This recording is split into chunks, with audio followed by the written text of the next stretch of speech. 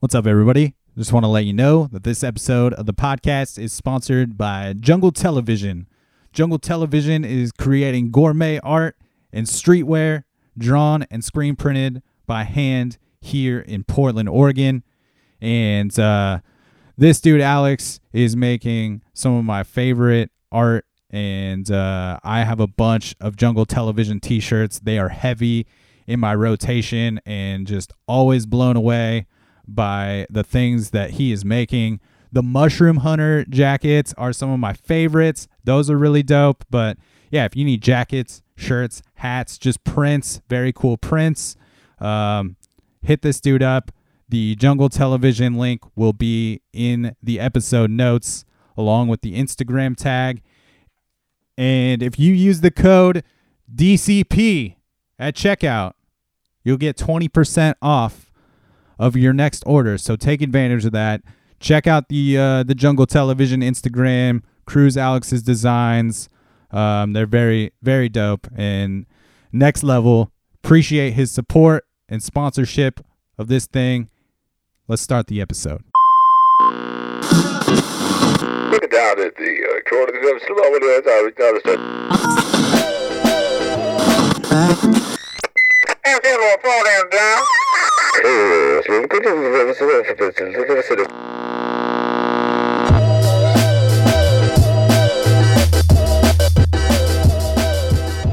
What is happening, everybody? Welcome back to another episode of the Dan Cable Presents podcast. Thank you for tuning in to the program. Once again, if this is your first time listening, thanks for checking out the show. You can find fresh episodes coming at you every Friday. And if you want to help support the podcast in a free way, you can do so by clicking subscribe on iTunes, clicking write a review, giving the podcast 5 stars if you feel like it is deserving of so. And that will propel the podcast into the tops of the iTunes charts, giving it more visibility on the national and international levels and helping strangers find the podcast. Just a great way to contribute to the sustainability of this thing. Appreciate the hell out of all the folks that have already taken the time to do so. Appreciate you just for tuning in. You can also check out the Dan Cable Presents YouTube channel, which features in-studio performances and live show performances from a bunch of different artists from all genres. And you can click subscribe there if you want to find out when new videos are hitting the feed there.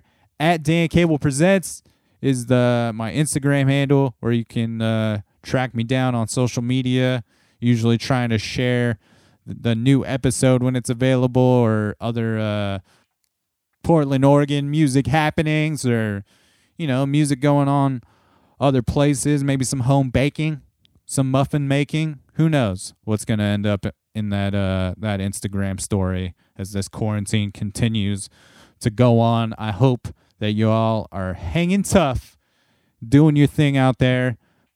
I'm really stoked to share episode 213 with you. Hank Compton is on the show. I just had a killer chat with Hank. He's out in Nashville, and we jumped on the phone and just felt like I became fast friends with Hank, and it was just a very cool chat. With these phone interviews, these phone podcasts, these chats I'm having, sometimes it can be hard to find the timing just because there is a delay in the phone, or if I've been using Zoom a little bit or FaceTime and what have you with certain ones. But this was one where we found a rhythm very early on and made it very easy to just have this relaxed conversation with Hank. So I'm super stoked to share that with you and a few of his tunes. He's got a new EP that's going to come out on May 29th. So really looking forward to that. A few of the singles off of that EP are already available. And then Hank also has another EP, another collection of tunes that is available now as well, and that's called Kill What We Love. And that is a very cool collection of tunes, so I'm excited to get into that and just share the chat that we had. Hank's also got some really cool strip down stuff that I found pretty early on when I found out about him, and they're these hour vinyl sessions. So check those out as well. There's also some really cool video content. We talk a little bit about a couple of the videos during our chat, and yeah, man, this is just another one of those me cruising through my Apple Music weekly new music playlist and just stumbling upon another artist, and I reached out to Hank, sent him a message on Instagram, and he was kind enough to respond with how to arrange setting this thing up with him, and I'm very glad that I did. And I'll tell you what, this is a great way to kill an hour or so, to jump on the phone with somebody and just talk to them about their tunes and get an introduction to somebody this way, especially during this quarantine time. It's just a nice way to pass some of the time that's going by.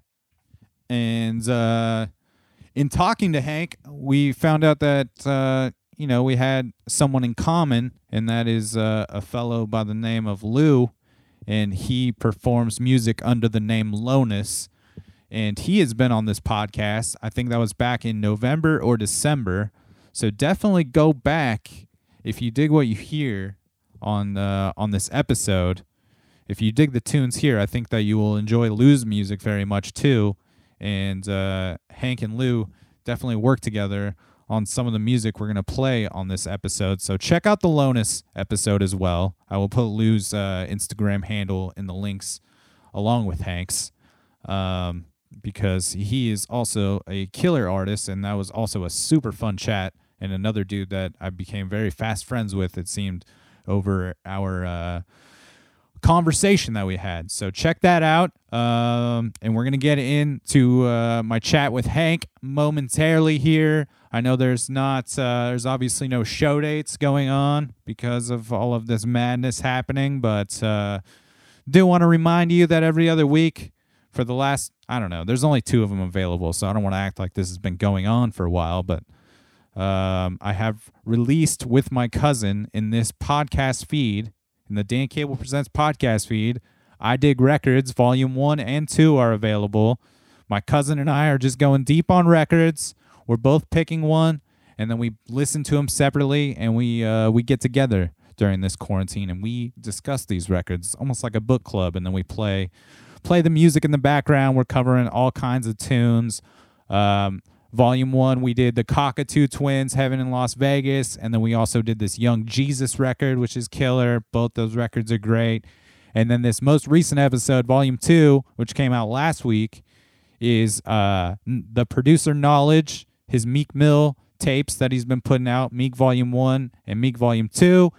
And then the record that I brought for Volume 2 was Raylan Baxter's Good Morning, which is an unreal tribute record to Mac Miller, some cover songs that Raylan recorded in a really cool full band fashion.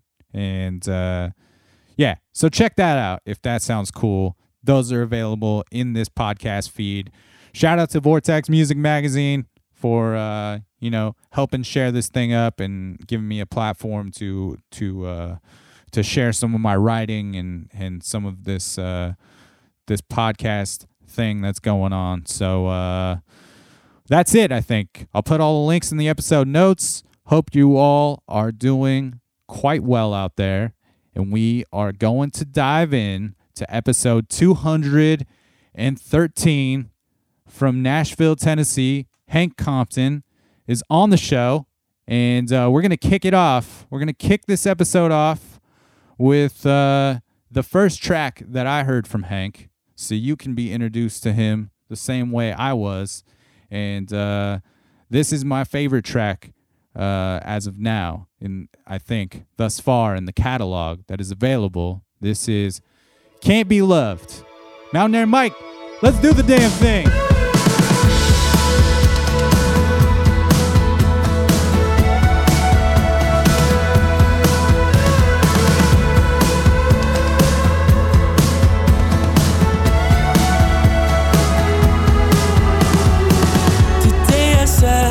Cheap sunglasses, snapping lenses in two. Mistake to drink for a can I Ashton. Feels like I'm destined to lose. It's been 3 years, 3 girls, a death and an addiction since I remotely felt alive. And how come when I keep looking at the ceiling, I'm quietly losing my mind?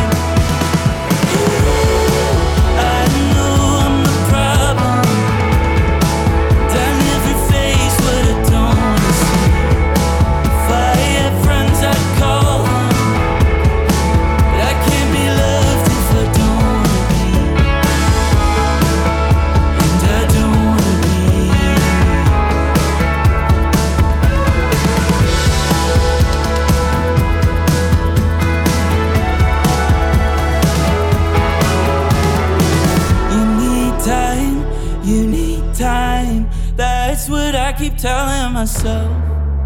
And it's a cold fight. What helps me hide on the mirror cutting line? Sober me would never tell. I know I'm the problem. And I never face what I don't see. If I had friends I'd call them. That can be love.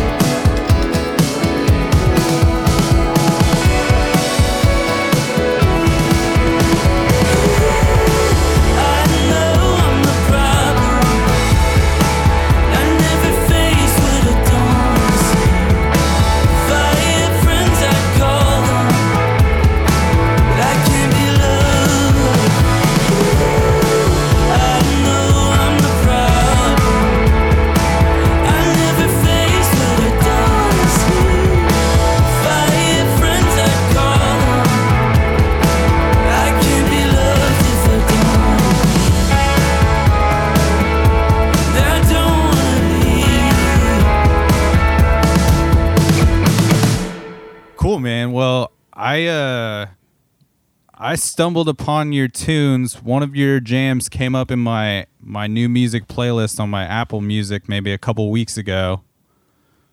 It was Can't Be Loved. Oh, sick. And I know that's one of your newer jams. Yeah. And it was definitely something that hooked me in right away. Well, that's And good, yeah, it gave me kind of some of those Noah Gunderson vibes, and I'm a big fan of that dude. Yeah, totally. I mean, it's funny. I feel like people ask me a lot if I have, which I think he's great, but I feel like I haven't listened to enough of his records for all the times I've been asked if I'm like a huge fan. I'm like, that's even better then, I think. Yeah, no, totally. I mean, everything that I've heard I think is so great, so I take it as a compliment.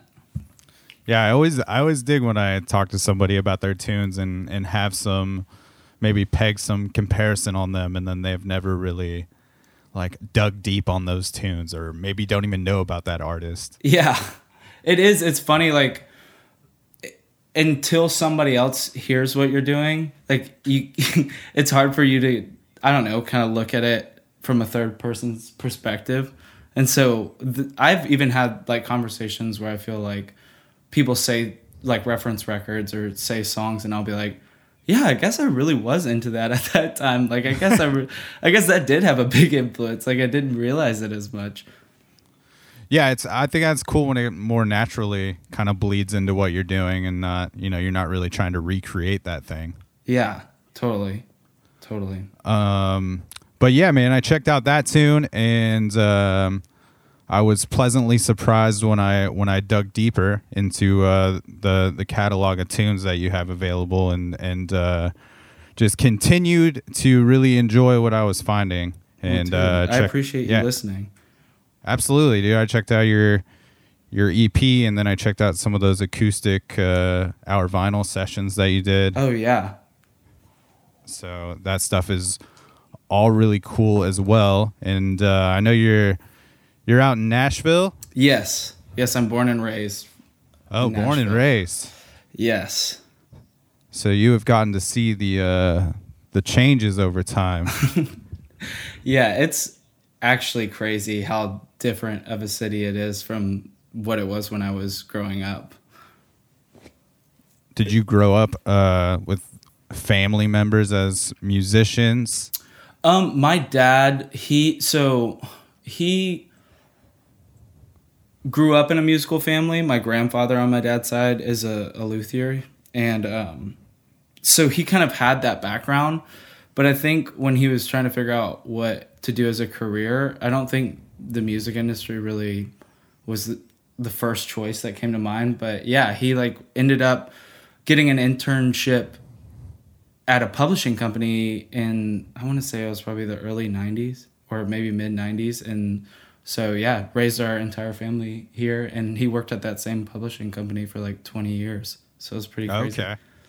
So you were definitely around it as a kid? Yeah, definitely. Yeah, all of my parents' friends were musicians and songwriters as well. So it was I had this exposure to music at a super young age. Yeah. Did you also just did it sink in pretty quickly for you that was a thing that people did for careers?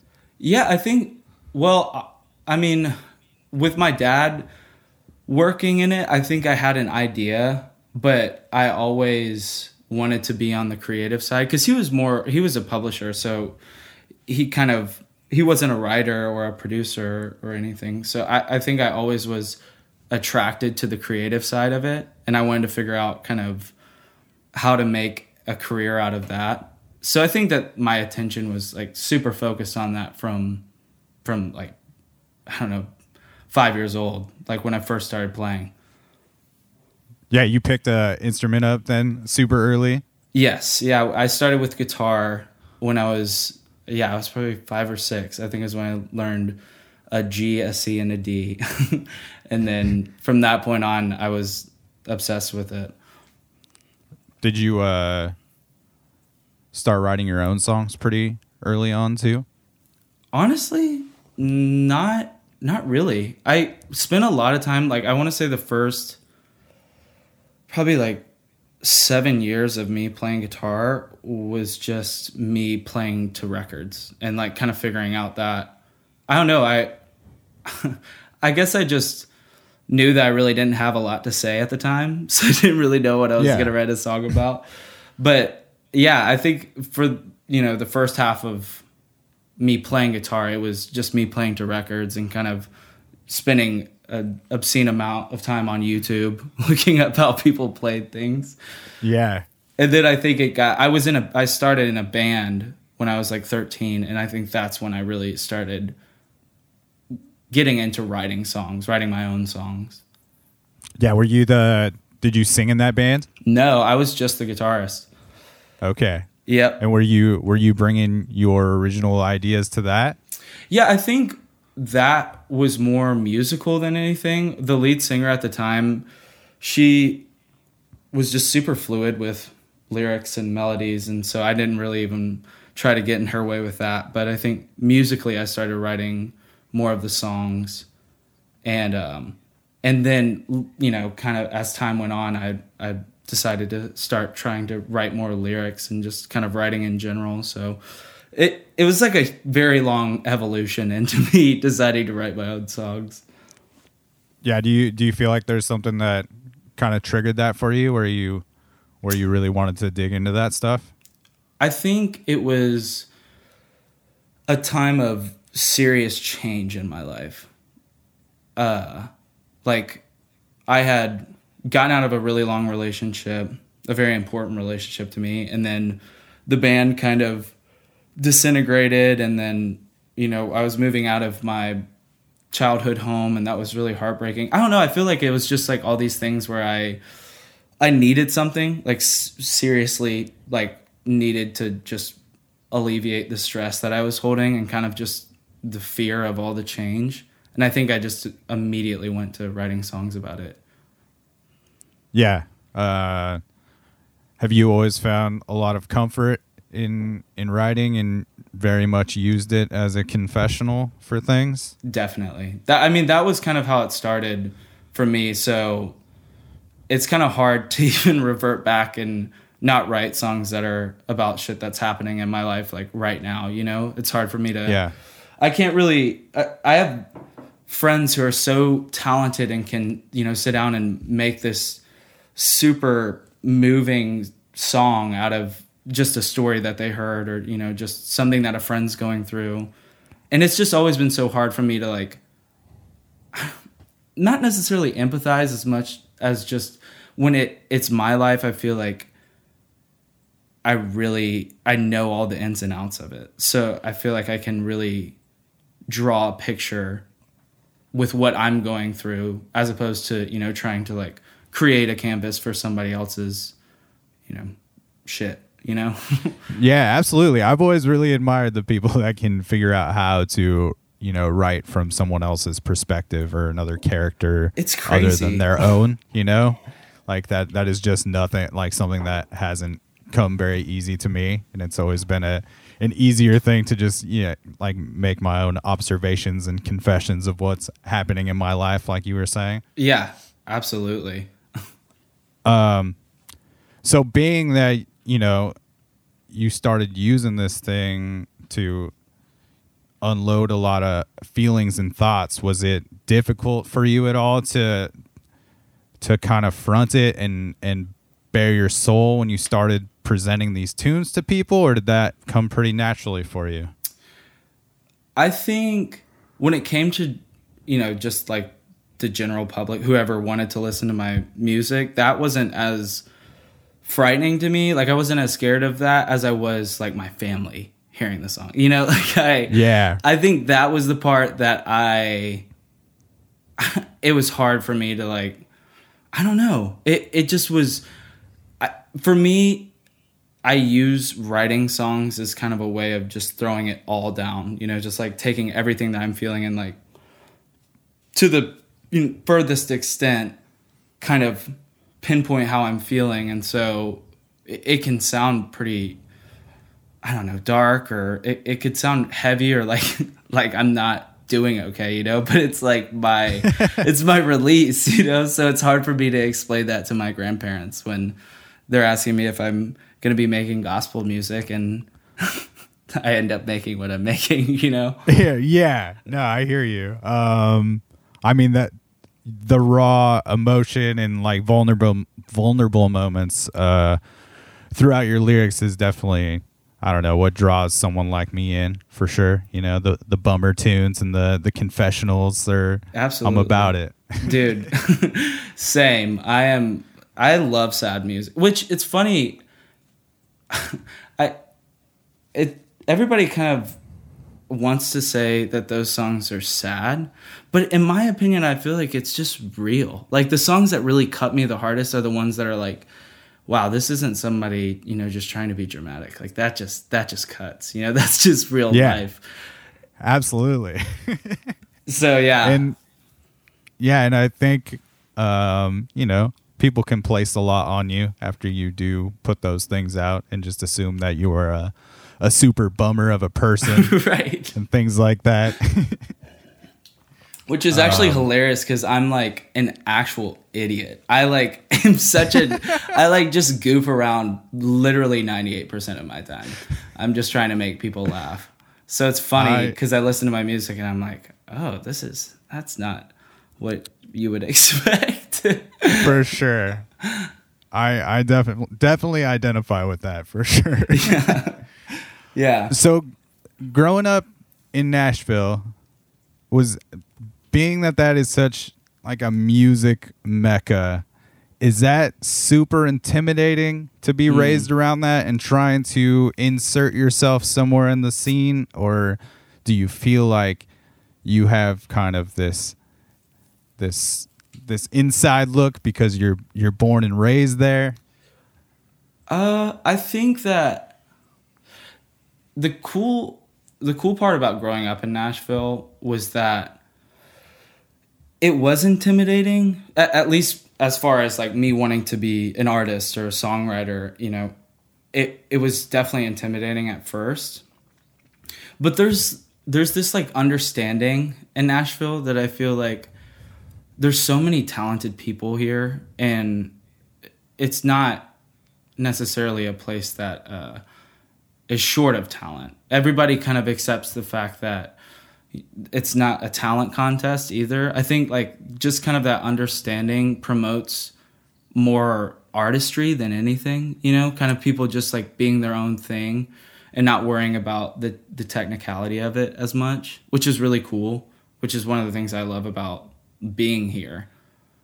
But as far as like, I don't know, growing up here and being a part of the scene or, you know, music community throughout my peers, it's weird. Like I think it's a huge blessing, honestly, because it makes me feel not alone, not as isolated as I feel like you normally would if you were just writing songs, you know, in a basement.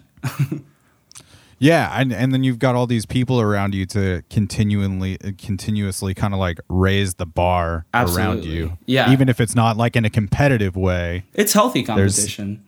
Yeah. You just got plenty of people around you releasing like killer tunes all the time. Yeah. Are you friends with Lonus? Yeah, so that dude Lou? Yeah, dude. Lou actually co-produced this entire EP that is coming out. Yeah. So we started writing, I forget even, I want to say it was a guy named Andy Oliphant who hooked us up just to write because he knew that we both lived here. And we just kind of, I don't know, it was like such a gradual friendship. Like it wasn't like after the first write, we were like best buds, but just over time we were just like, yeah, that was fun, like we should keep working. And it just kind of became like this really cool friendship. And so then it kind of just got to the point where we had all these songs and we were like, well, why don't we finish them? Why don't we just kind of make an EP out of this stuff? And so that's kind of how this batch of songs that's coming out right now kind of came about. Oh, right on. Yeah. I stumbled upon Lou's music the same way I did yours, and towards the end of last year sometime I did a podcast with him, and just a great dude. Dude, he is awesome. I love him so much.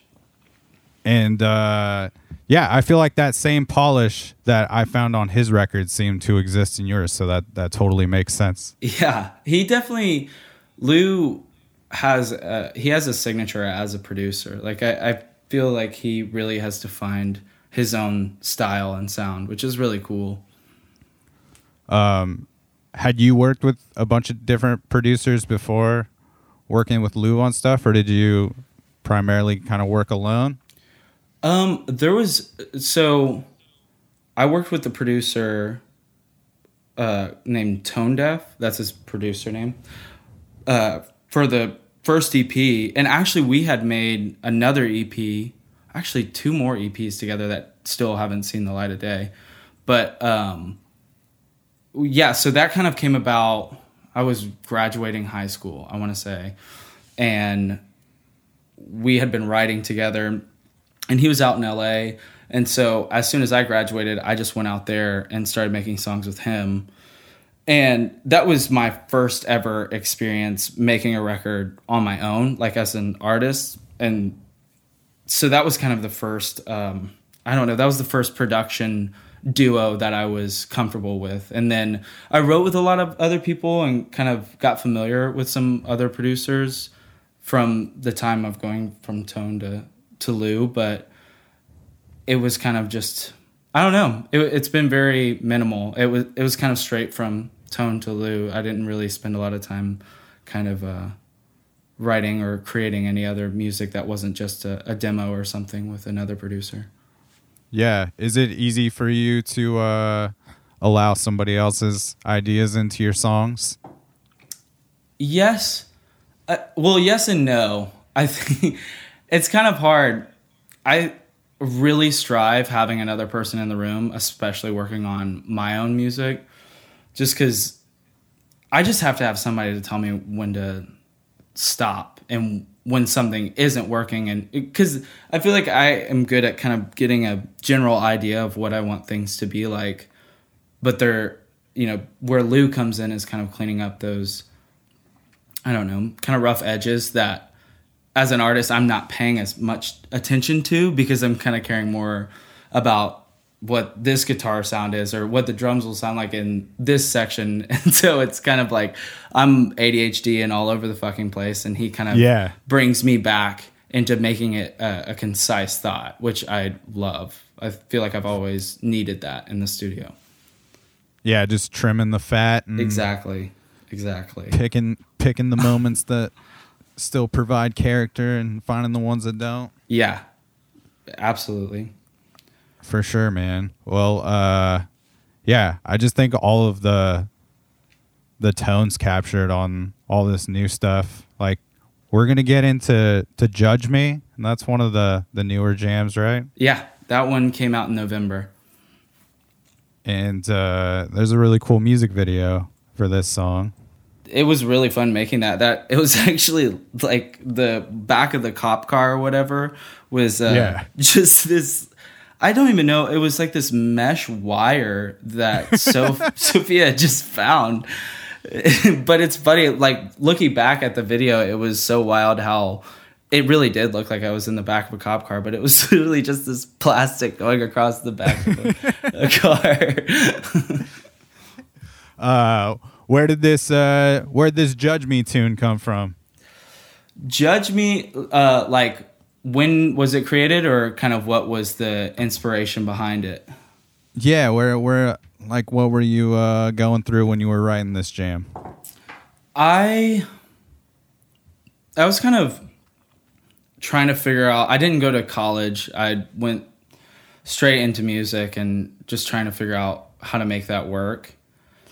And I actually grew up probably about 10 miles south of Nashville in a town called Nolensville, which is where I spent the majority of my time.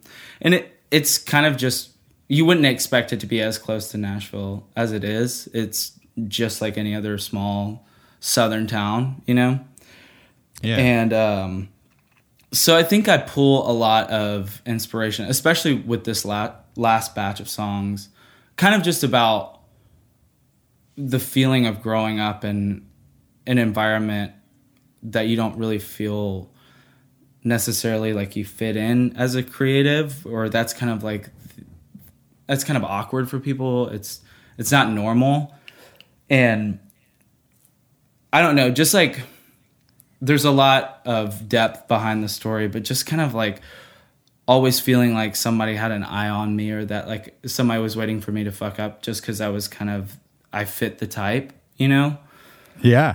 And so I think I pull a lot of anger and like frustration that's unnecessary just from that whole era of my life, especially like late middle school throughout high school, just kind of feeling like I was having to fend for myself, or I couldn't explain myself, when I wanted to.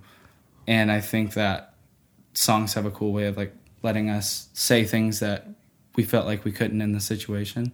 So I think that's where that all stemmed from, was just, I don't know, growing up and feeling like people were waiting on you to trip up, or, kind of always, you feel like you have a target on your back.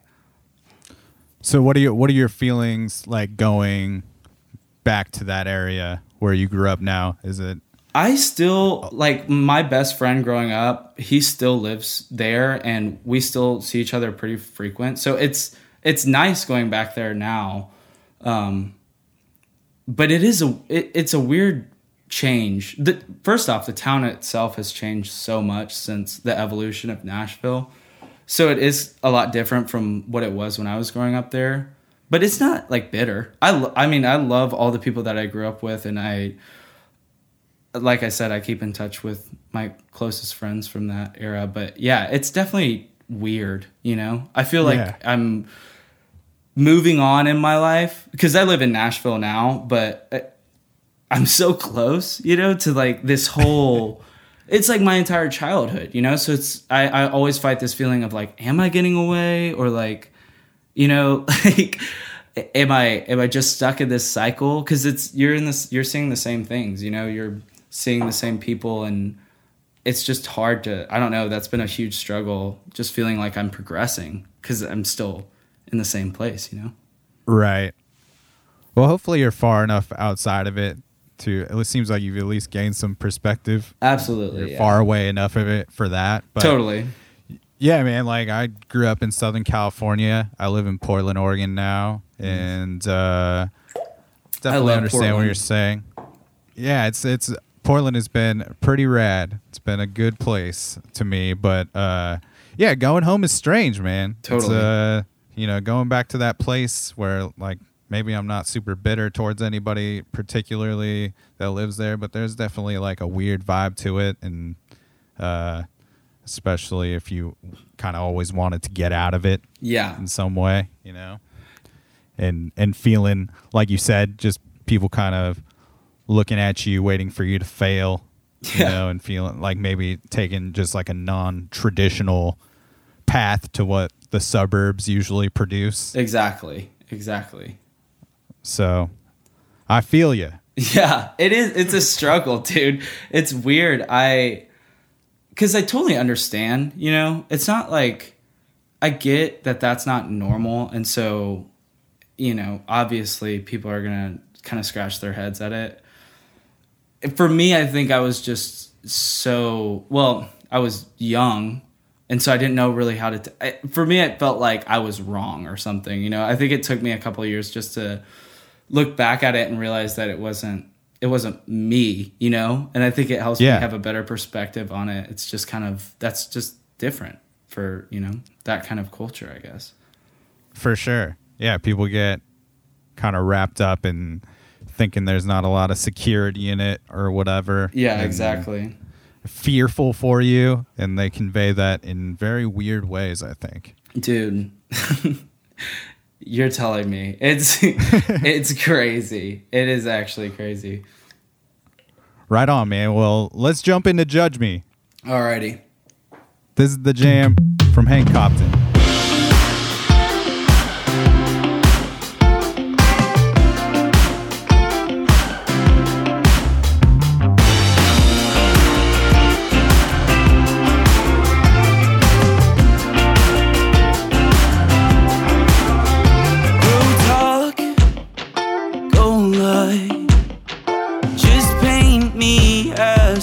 You want me to be, I'm off, don't cry. Your words just wave me on to leave. It's hard to be present in a town so small. I'm known to run away when I've hit a wall. Don't take it to heart, this isn't for you. I'm falling apart. Judge me, it's just me. So judge me, it's just me in the middle. Minding my own business, is it enough? Now I'm down on my luck and I'm out of my luck. So judge me, it's just me. So judge me, it's just me. He's on drugs, get him clean. Saw him driving around, drowning his eyes in Visine. Who's that girl on his arm? Is he breaking her heart? Should we sound the alarm? You can't be cool, but the barrier's breaking. Don't warn me now and act like you're not judging me.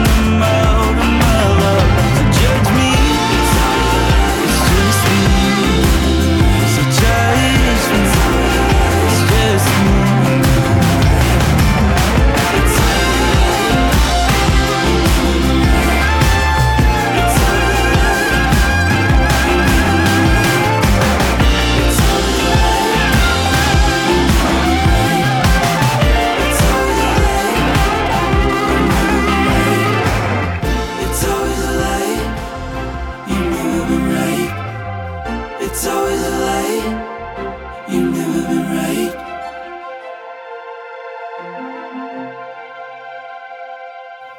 So when you're in the studio making these tunes, are you super hands-on with all of the production going on?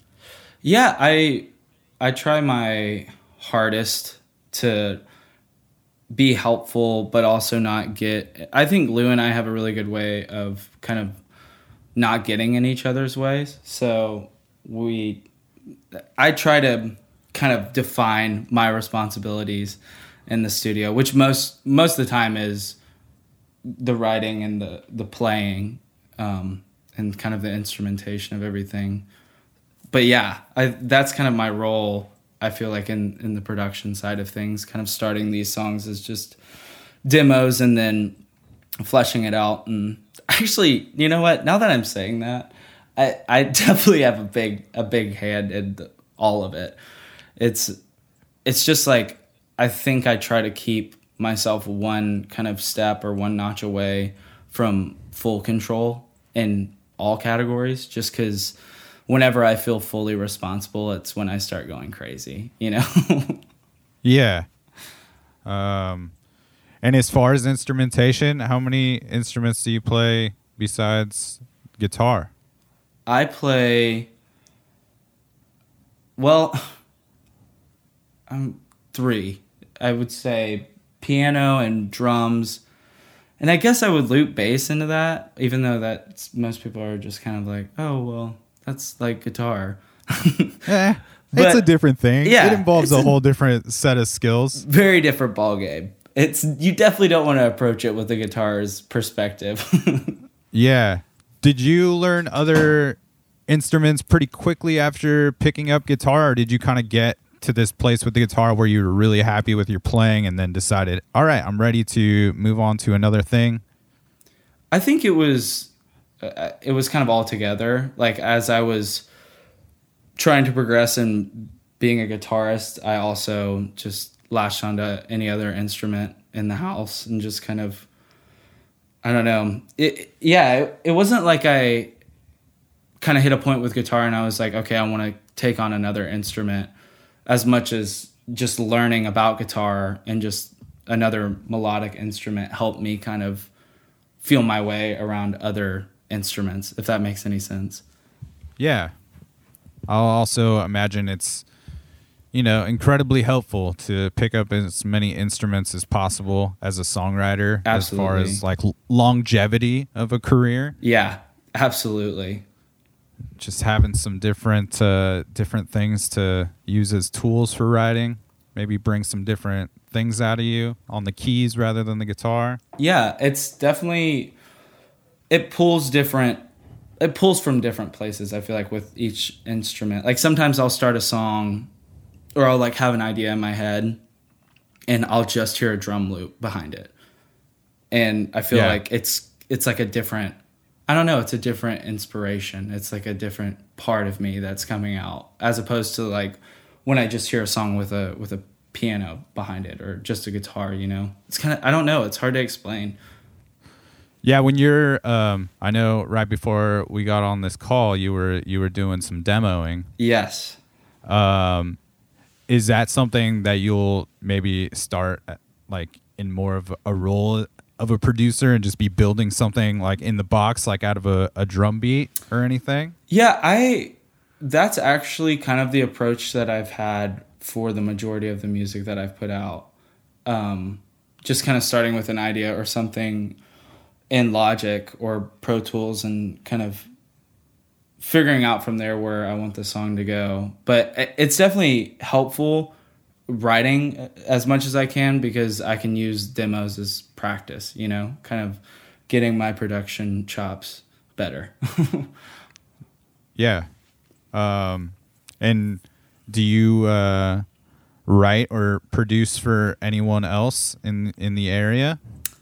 I have gone in and worked on other people's records, but I wouldn't necessarily consider myself a producer for other people just yet. I think that I don't know. There's a lot that I need to cover, I feel like, on my own before I will feel ready to take on that responsibility. 'Cause it's really hard, honestly, producing another artist record if you're an artist as well, just because, at least for me, like we were talking about earlier with these songs coming from such a personal place in my life, it's like kind of the same thing as, you know, achieving somebody else's vision.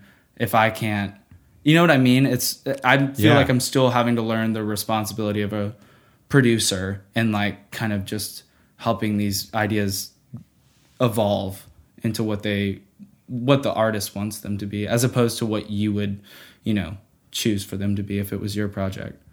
Absolutely. No, that makes total sense. And you're obviously putting out a lot of tunes right now. I would imagine that's kind of where you want your focus to be. Yeah, for the time being. I think I love like playing and working on other people's records, but the priority now is definitely my stuff, which I'm very happy about. Yeah, I checked out that feature that you did on that Gatlin song. Oh, yeah, Gatlin. Yes, dude. She's awesome. That was very cool. Well, thank you, dude. Yeah, she is great. She's another Nashville artist, and she just keeps putting out music that it just continually gets better. It's just so good. I don't know if you've checked out the rest of her catalog, but it's really cool. I definitely checked out a couple other songs and have intention of checking out more. And this is kind of it's always cool tapping into another region. You know, like I've only had a few people out of Nashville on the show, like one of them being Lou, and I don't know if you're familiar with Liz Longley. I'm not. She's out of there, and then Paul McDonald was the other Nashville. Yes, person. That's a name that I feel like I've heard a lot, but I don't think we've ever met. But it's cool tapping into this other scene because there's obviously so much good music coming out of there. Yeah, dude, it's really developing. Like it's kind of going crazy now. There's so many different artists and just pockets and scenes in Nashville now. So, I mean, when you interview people, is it mostly West Coast people or is it Portland artists or? It started off a lot of Portland artists. I've been doing this a little over 4 years now. Wow. And it was primarily Portland artists to get going. That was kind of the idea for it. And then more and more I started talking to just kind of making it a mix, and I would kind of catch up with bands as they would come through on tour. We would just do stuff in the green room before shows or do something like this before they got to town, you know? And I don't know. I really enjoy getting to talk to the people from all over if possible, you know? Yeah, and totally. It's this situation kind of, you know, being able to jump on the phone definitely allows for that a little bit more for certain people. And I figured during this quarantine time, this would be like a great time to try to get some folks from out of town because, absolutely, you know, I got to jump on the phone to do this thing at this point anyway. Yeah, exactly. It's funny. This whole pandemic has made me realize, this is something I've already realized, but I'm so shitty at communication with my phone, and I don't realize how easy it can be. Because now that we're in this pandemic, I'm like, wow, I could get so much done just like with my laptop here at my house, and just I could knock so much out. But I never had the opportunity to actually sit down and something forced me to kind of work that way. But it's made me realize how much I don't take advantage of the tools we have. Yeah, I think it's definitely a game changer. I'm definitely, you know, having Zoom conversations with people I wouldn't normally do that with. And it's totally. Like, hey, like we live in different states now, and this would be really cool probably if we did this once a month with a few people. This is a great way to keep up with some folks, like pretty easy situation. Yeah. And yeah, the more musicians too that I talk to that also teach lessons on the side seem to like really enjoy doing all their lessons over Zoom and not having to go anywhere to do them. Totally. I've been doing writes over Zoom here recently, like the past couple of weeks, which has been so interesting. It's the first time I've ever done that. Yeah, just trying to figure out the timing and that whole situation of it. Yeah, I mean, it's weird. Like when you write over Zoom, you honestly put a little bit more attention towards the song, where I feel like you could kind of get lost in a demo or a track or just kind of like having something rolling. And I feel like when you're writing a song over Zoom, it's like, we really have to make sure this is good, because it's like a bullshit meter, you know? Like, the song just has to sound good at the end of the day, just, you know, a person with a guitar singing it. So it's been cool. For sure. I like it. Maybe a little less likely to like bullshit too. Absolutely. While you're doing it. Yeah. Writes go a lot faster. It's like, you'll finish a song in like 3 hours. And then it makes those days where you know, were in a session for 7 or 8 hours. You're just like, what the fuck was I doing the entire time? Just like nothing, you know? Yeah. How are you doing with this thing, like, overall? Like, has this been affecting your mental pretty heavy?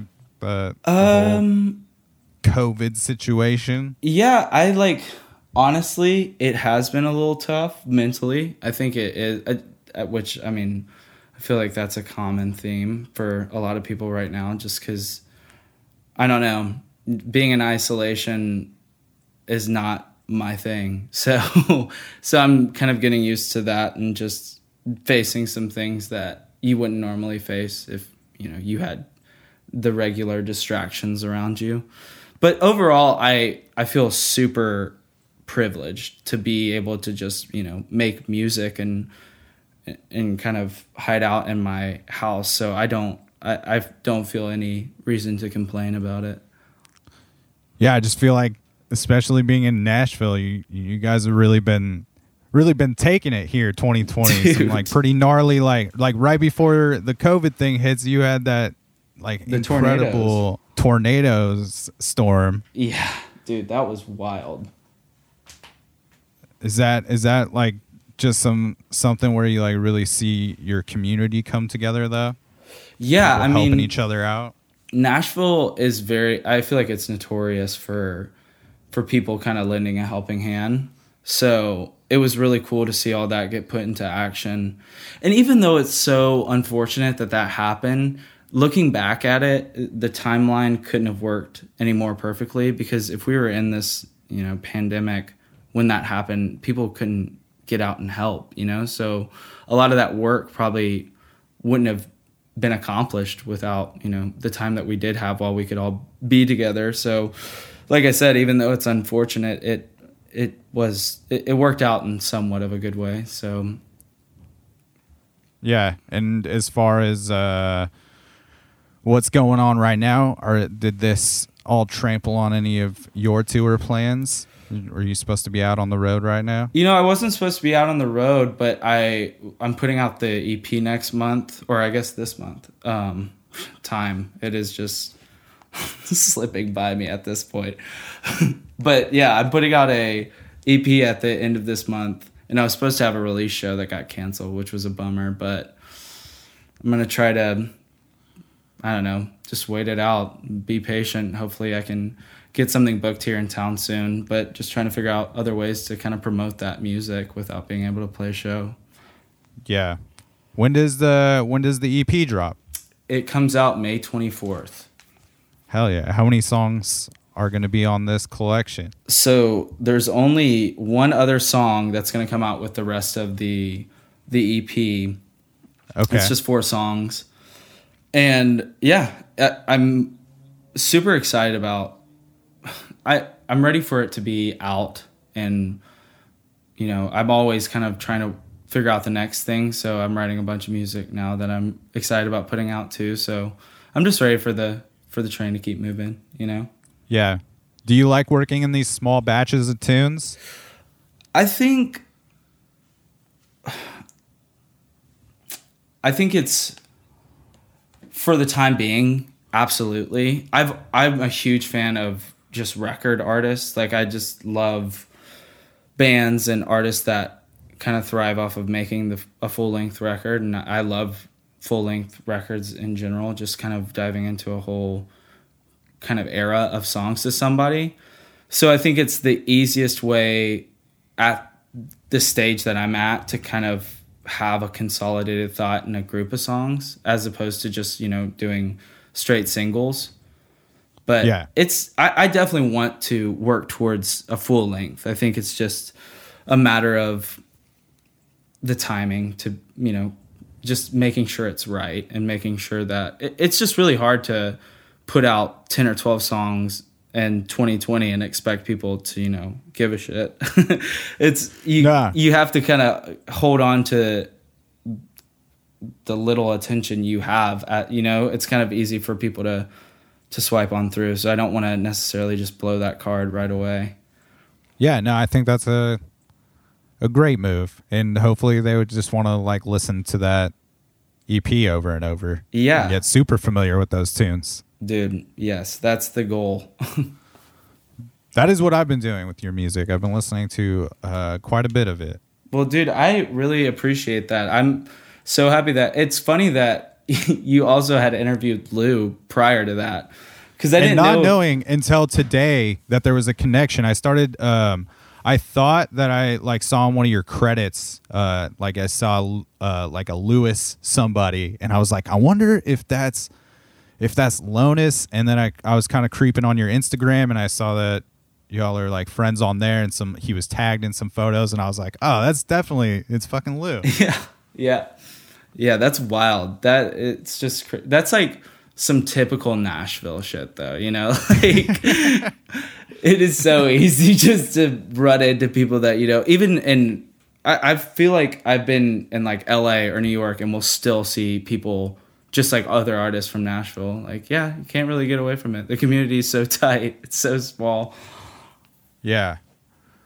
Call It What It Is. That's one of the other jams off the new EP. Yeah. And you have a really cool video with that. And that features Maisie Stella in that one. Yeah. That song started as a full band thing. Like, we had tracked this big version of it.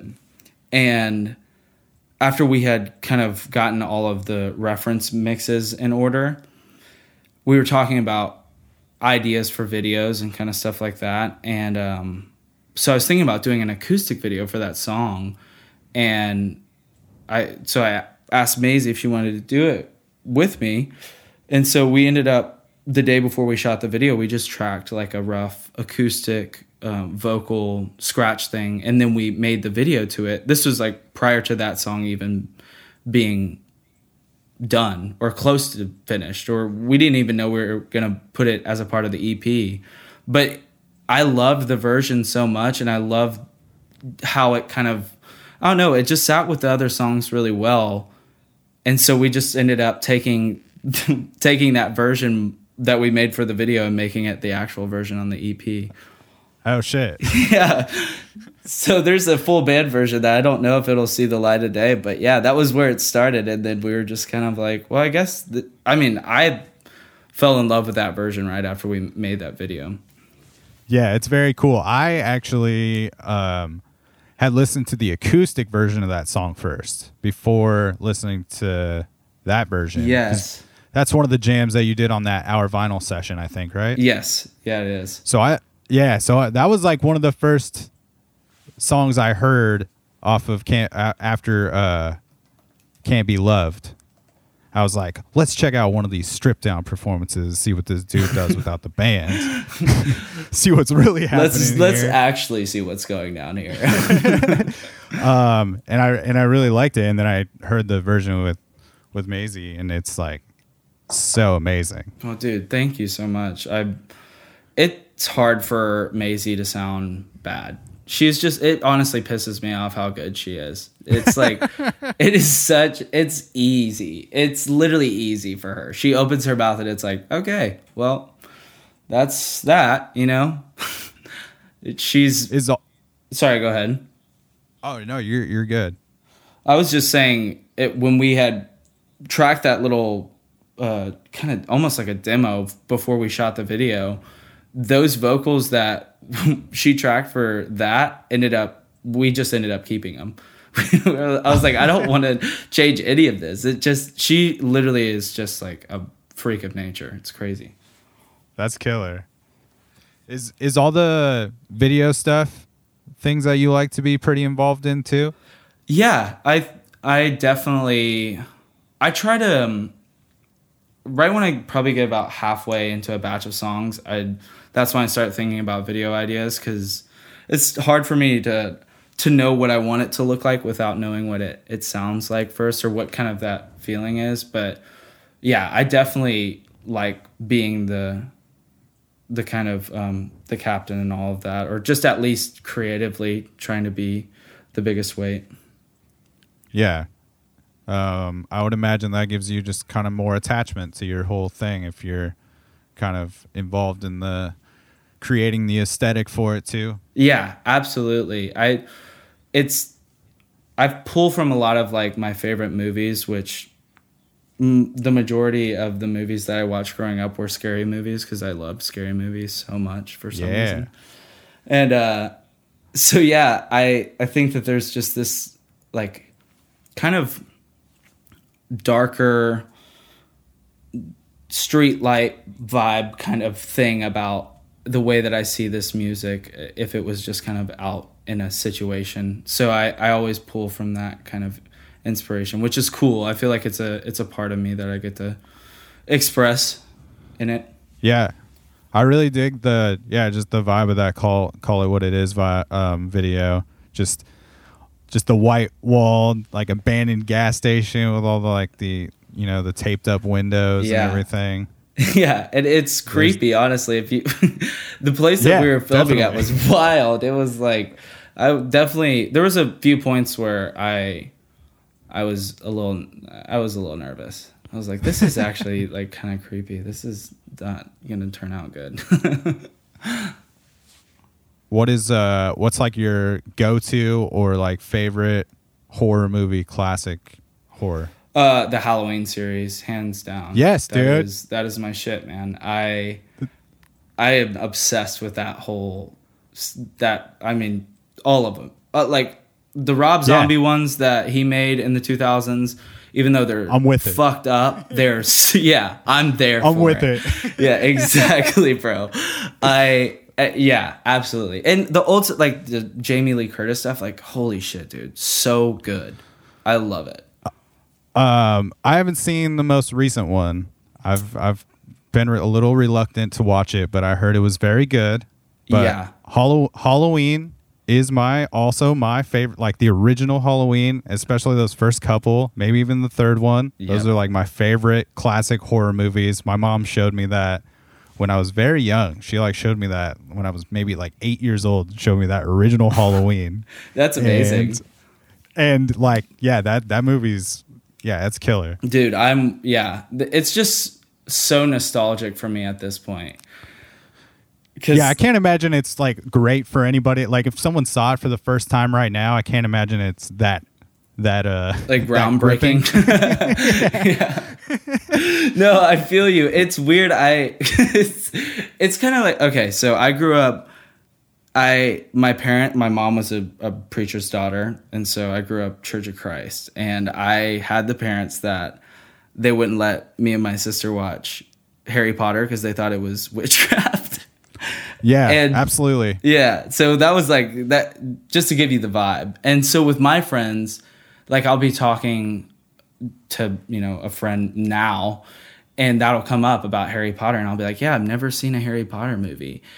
And they always like want to try to like, oh, well, we need to sit down and just watch all of them. We need to like go all through it. And I'm like, I kind of miss the nostalgic era of that. Like, it's kind of hard for me now to sit down and watch Harry Potter and be like, oh yeah, like this, I totally am on the same level as you guys, just because I missed that whole like the part of it that was like a part of you growing up, Yeah, definitely, man. Records and movies and art like that, it's interesting how much nostalgia can like play into something. Or if you didn't see it when it came out, even if it's good, you just really might not get it. Yeah, it's wild. I mean, I guess my point in all that was with scary movies, like telling my friends that, late 70s and 80s horror films are like my shit. They're usually like this is whack, dude. Do you see the blood in this? Like, have you seen Right? have you seen a horror movie like nowadays? Like, they're pretty scary, man. Like, you don't have to put yourself through Midsommar? this. Yeah, dude. Holy shit, that movie. Have you seen Midsommar? Yeah, that's probably like the most uncomfortable experience I've ever had in a movie theater, but also probably one of my favorite experiences in a movie theater. I couldn't have put it better myself. I think that movie's amazing, and it's all like it's just also crazy because it's all shot during the daytime. Yeah, it's just it's beautiful. First, like all the shots are insane. The first time that I went and saw it, I went with two other people, and I was exhausted, and I legitimately fell asleep like 30 minutes into the movie and slept all the way until the credits. And so I woke up as the credits were rolling, and I was like, oh shit. And my friends were like, they looked mortified. Like, it was, I did not know what happened in like the time that I fell asleep to when I woke up, like that made them that triggered. And then I went back and I watched the movie, and I was like, holy shit, this gets crazy. And I slept through all of this. They looked like they were like white as ghosts. Like, they were terrified. Dude, when that movie was over in the theaters, I just heard, like, when the screen went black, I just heard somebody that was in the audience, and they were just like, is it over yet? And they were just like, they were just done. Like, what the fuck did I just watch? That movie also has, like, I think a very accurate depiction of a mushroom trip, which is very great. Agreed. Yeah, I think that I've never seen a movie that has accomplished like a psychedelic trip like that. It's very, very surreal. Absolutely. That 6 Feet Under track, Yes. you mentioned, you were obviously raised around some religious folks. Totally. So it was a pretty religious household growing up. Yeah. Well, I don't know how, like, if you grew up a Christian or whatever, or, whatever religion. So if you do know what I'm talking about, just be like, hey man, I understand you don't have to do this. But like with Church of Christ, I always explain it as the Footloose church. Like, that's the best way to just kind of give you the vibe. It's like, no music, no dancing, or I guess music, but it's a cappella. There's a lot of rules. A lot of rules, right? And yeah, so growing up in that was something else. That's like a whole nother, that's a whole nother podcast, right? Yeah, for real. Like, the song 6 Feet Under was actually on this EP that I wrote just completely about that whole experience with, just religion and growing up in the Bible Belt, and, I don't know, just like being fearful, more than anything. Like, I think I grew up more afraid to go to hell than I was like curious as to figure out what God is or what that religion is, like it's weird. It's like kind of a mind warp. So like there was a whole EP of songs that were just like about that. So that has a huge part of my life. I don't know if maybe those songs will come out later on, but yeah, for right now, it's just kind of sitting on my hard drive. Yeah, but that stuff is definitely like influenced and bled into your creative process somewhere. Absolutely. Yeah. No, it's definitely, and even when I'm not writing about that specifically, there's just parts, there's things that like happen growing up or just being in that religion or just in that culture that you take with you, like just in how you feel about yourself or regardless of what it is. I think that in all my music that I write, there's some part of me that kind of pulls from that experience, Yeah, absolutely. And where are you at with like religion and spirituality at this point in your life? Is it like something you've completely abandoned, or have you like found your own kind of meaning in shit? Ooh. Or is there just still like maybe a lot of resentment towards the way you were brought up? No resentment. I think it's good to grow up faithful, or just to have faith in something, Absolutely. Regardless of what that is to, a parent.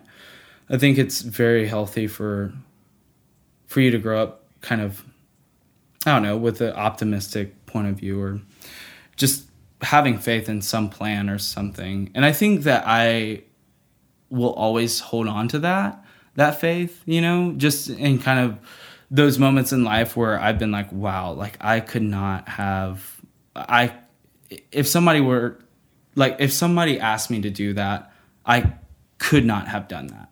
That was like, things just happen in such a perfect way, or like just line up the way that they do, to where it's like, wow, that was really out of my control.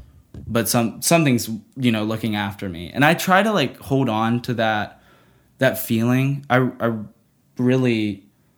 feel like there's a part of me that still is very spiritual when it comes to that side of things. I think where I got lost was just the social structure of the church. I think that like kind of left a bitter taste in my mouth, Yeah, dude. I'm totally with that. I grew up Catholic, Yeah. nothing militant or anything, but going to church most Sundays. But yeah, I don't know. Like after high school, I just kind of, just started breaking some things down, and it never really connected heavy with me anyways. But definitely, like you were saying, it's good. Like I have found it important to me to have some faith in my life, and some spirituality has always benefited me for sure. Yeah, definitely. I can agree.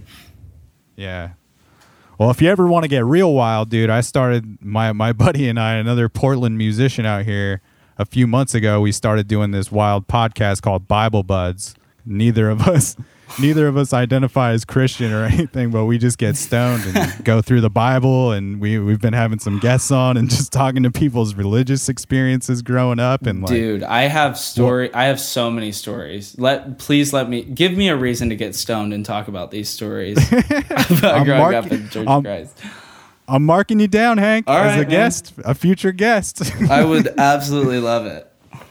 Well, fuck, man, I appreciate you jumping on the line with me and just kind of talking to me about your tunes and where you come from and everything. I've really enjoyed listening to your music, and I think I'll definitely have some different ears now listening to it in the future, and just have a little bit more reason to want to listen to it. Well, dude, I appreciate you having me, seriously, and I appreciate you listening in general. It means a lot. Right on, man. And I'm super stoked that you have that connection to Lou, because Yeah. he's definitely like one of my favorite strangers that I've encountered doing this thing. Dude, he's great. We should, all three of us should figure out a way to do something together. Well, one day I'm going to make it to that there Nashville, when this when things get back to whatever the new normal is. Yeah. I'm going to make it there. You need to, man. Do you come to Nashville a lot, or is it?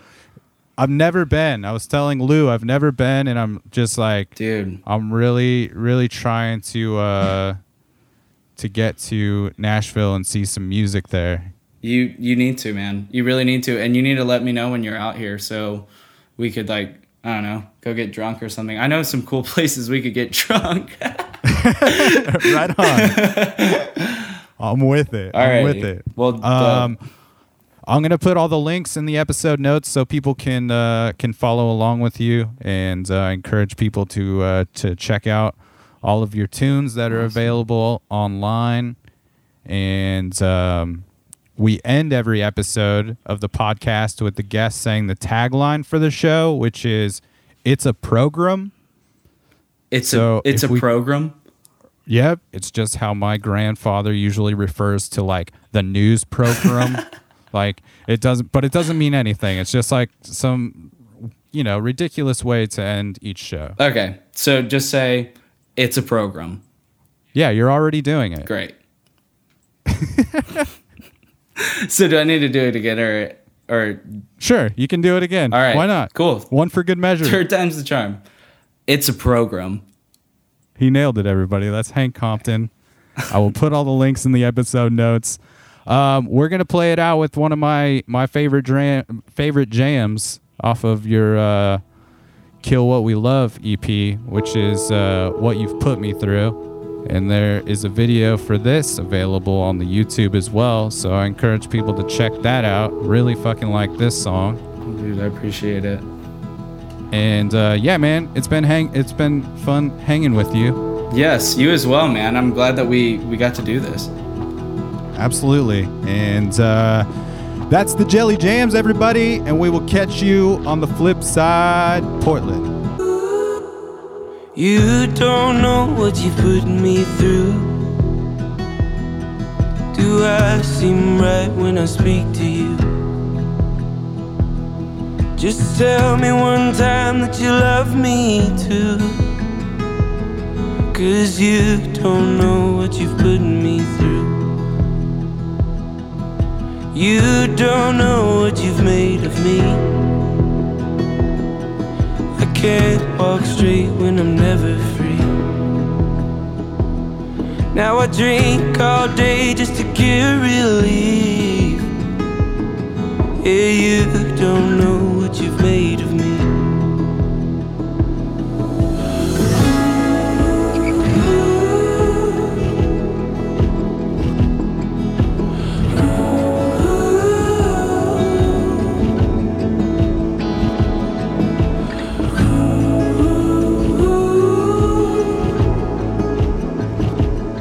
Yeah, you don't know what you've put me through.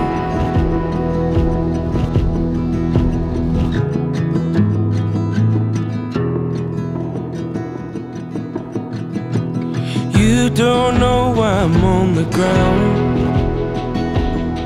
I've been sitting here since you let me down. No more girl can hold this frown. You don't know why I'm on the ground.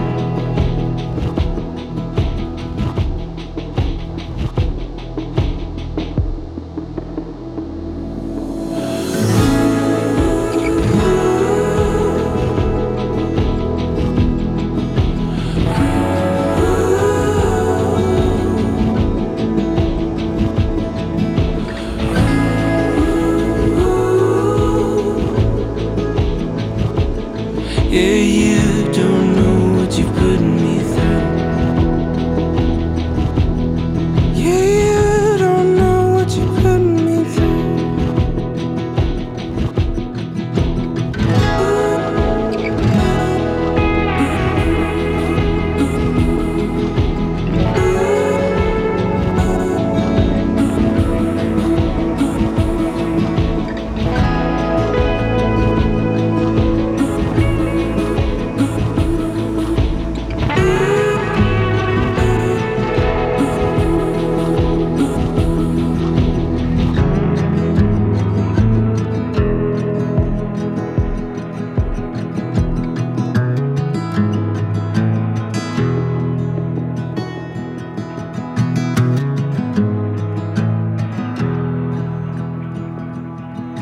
You don't know what you put me through. Do I seem right when I speak to you? Just tell me one time that you love me too. 'Cause you don't know what you've put me through.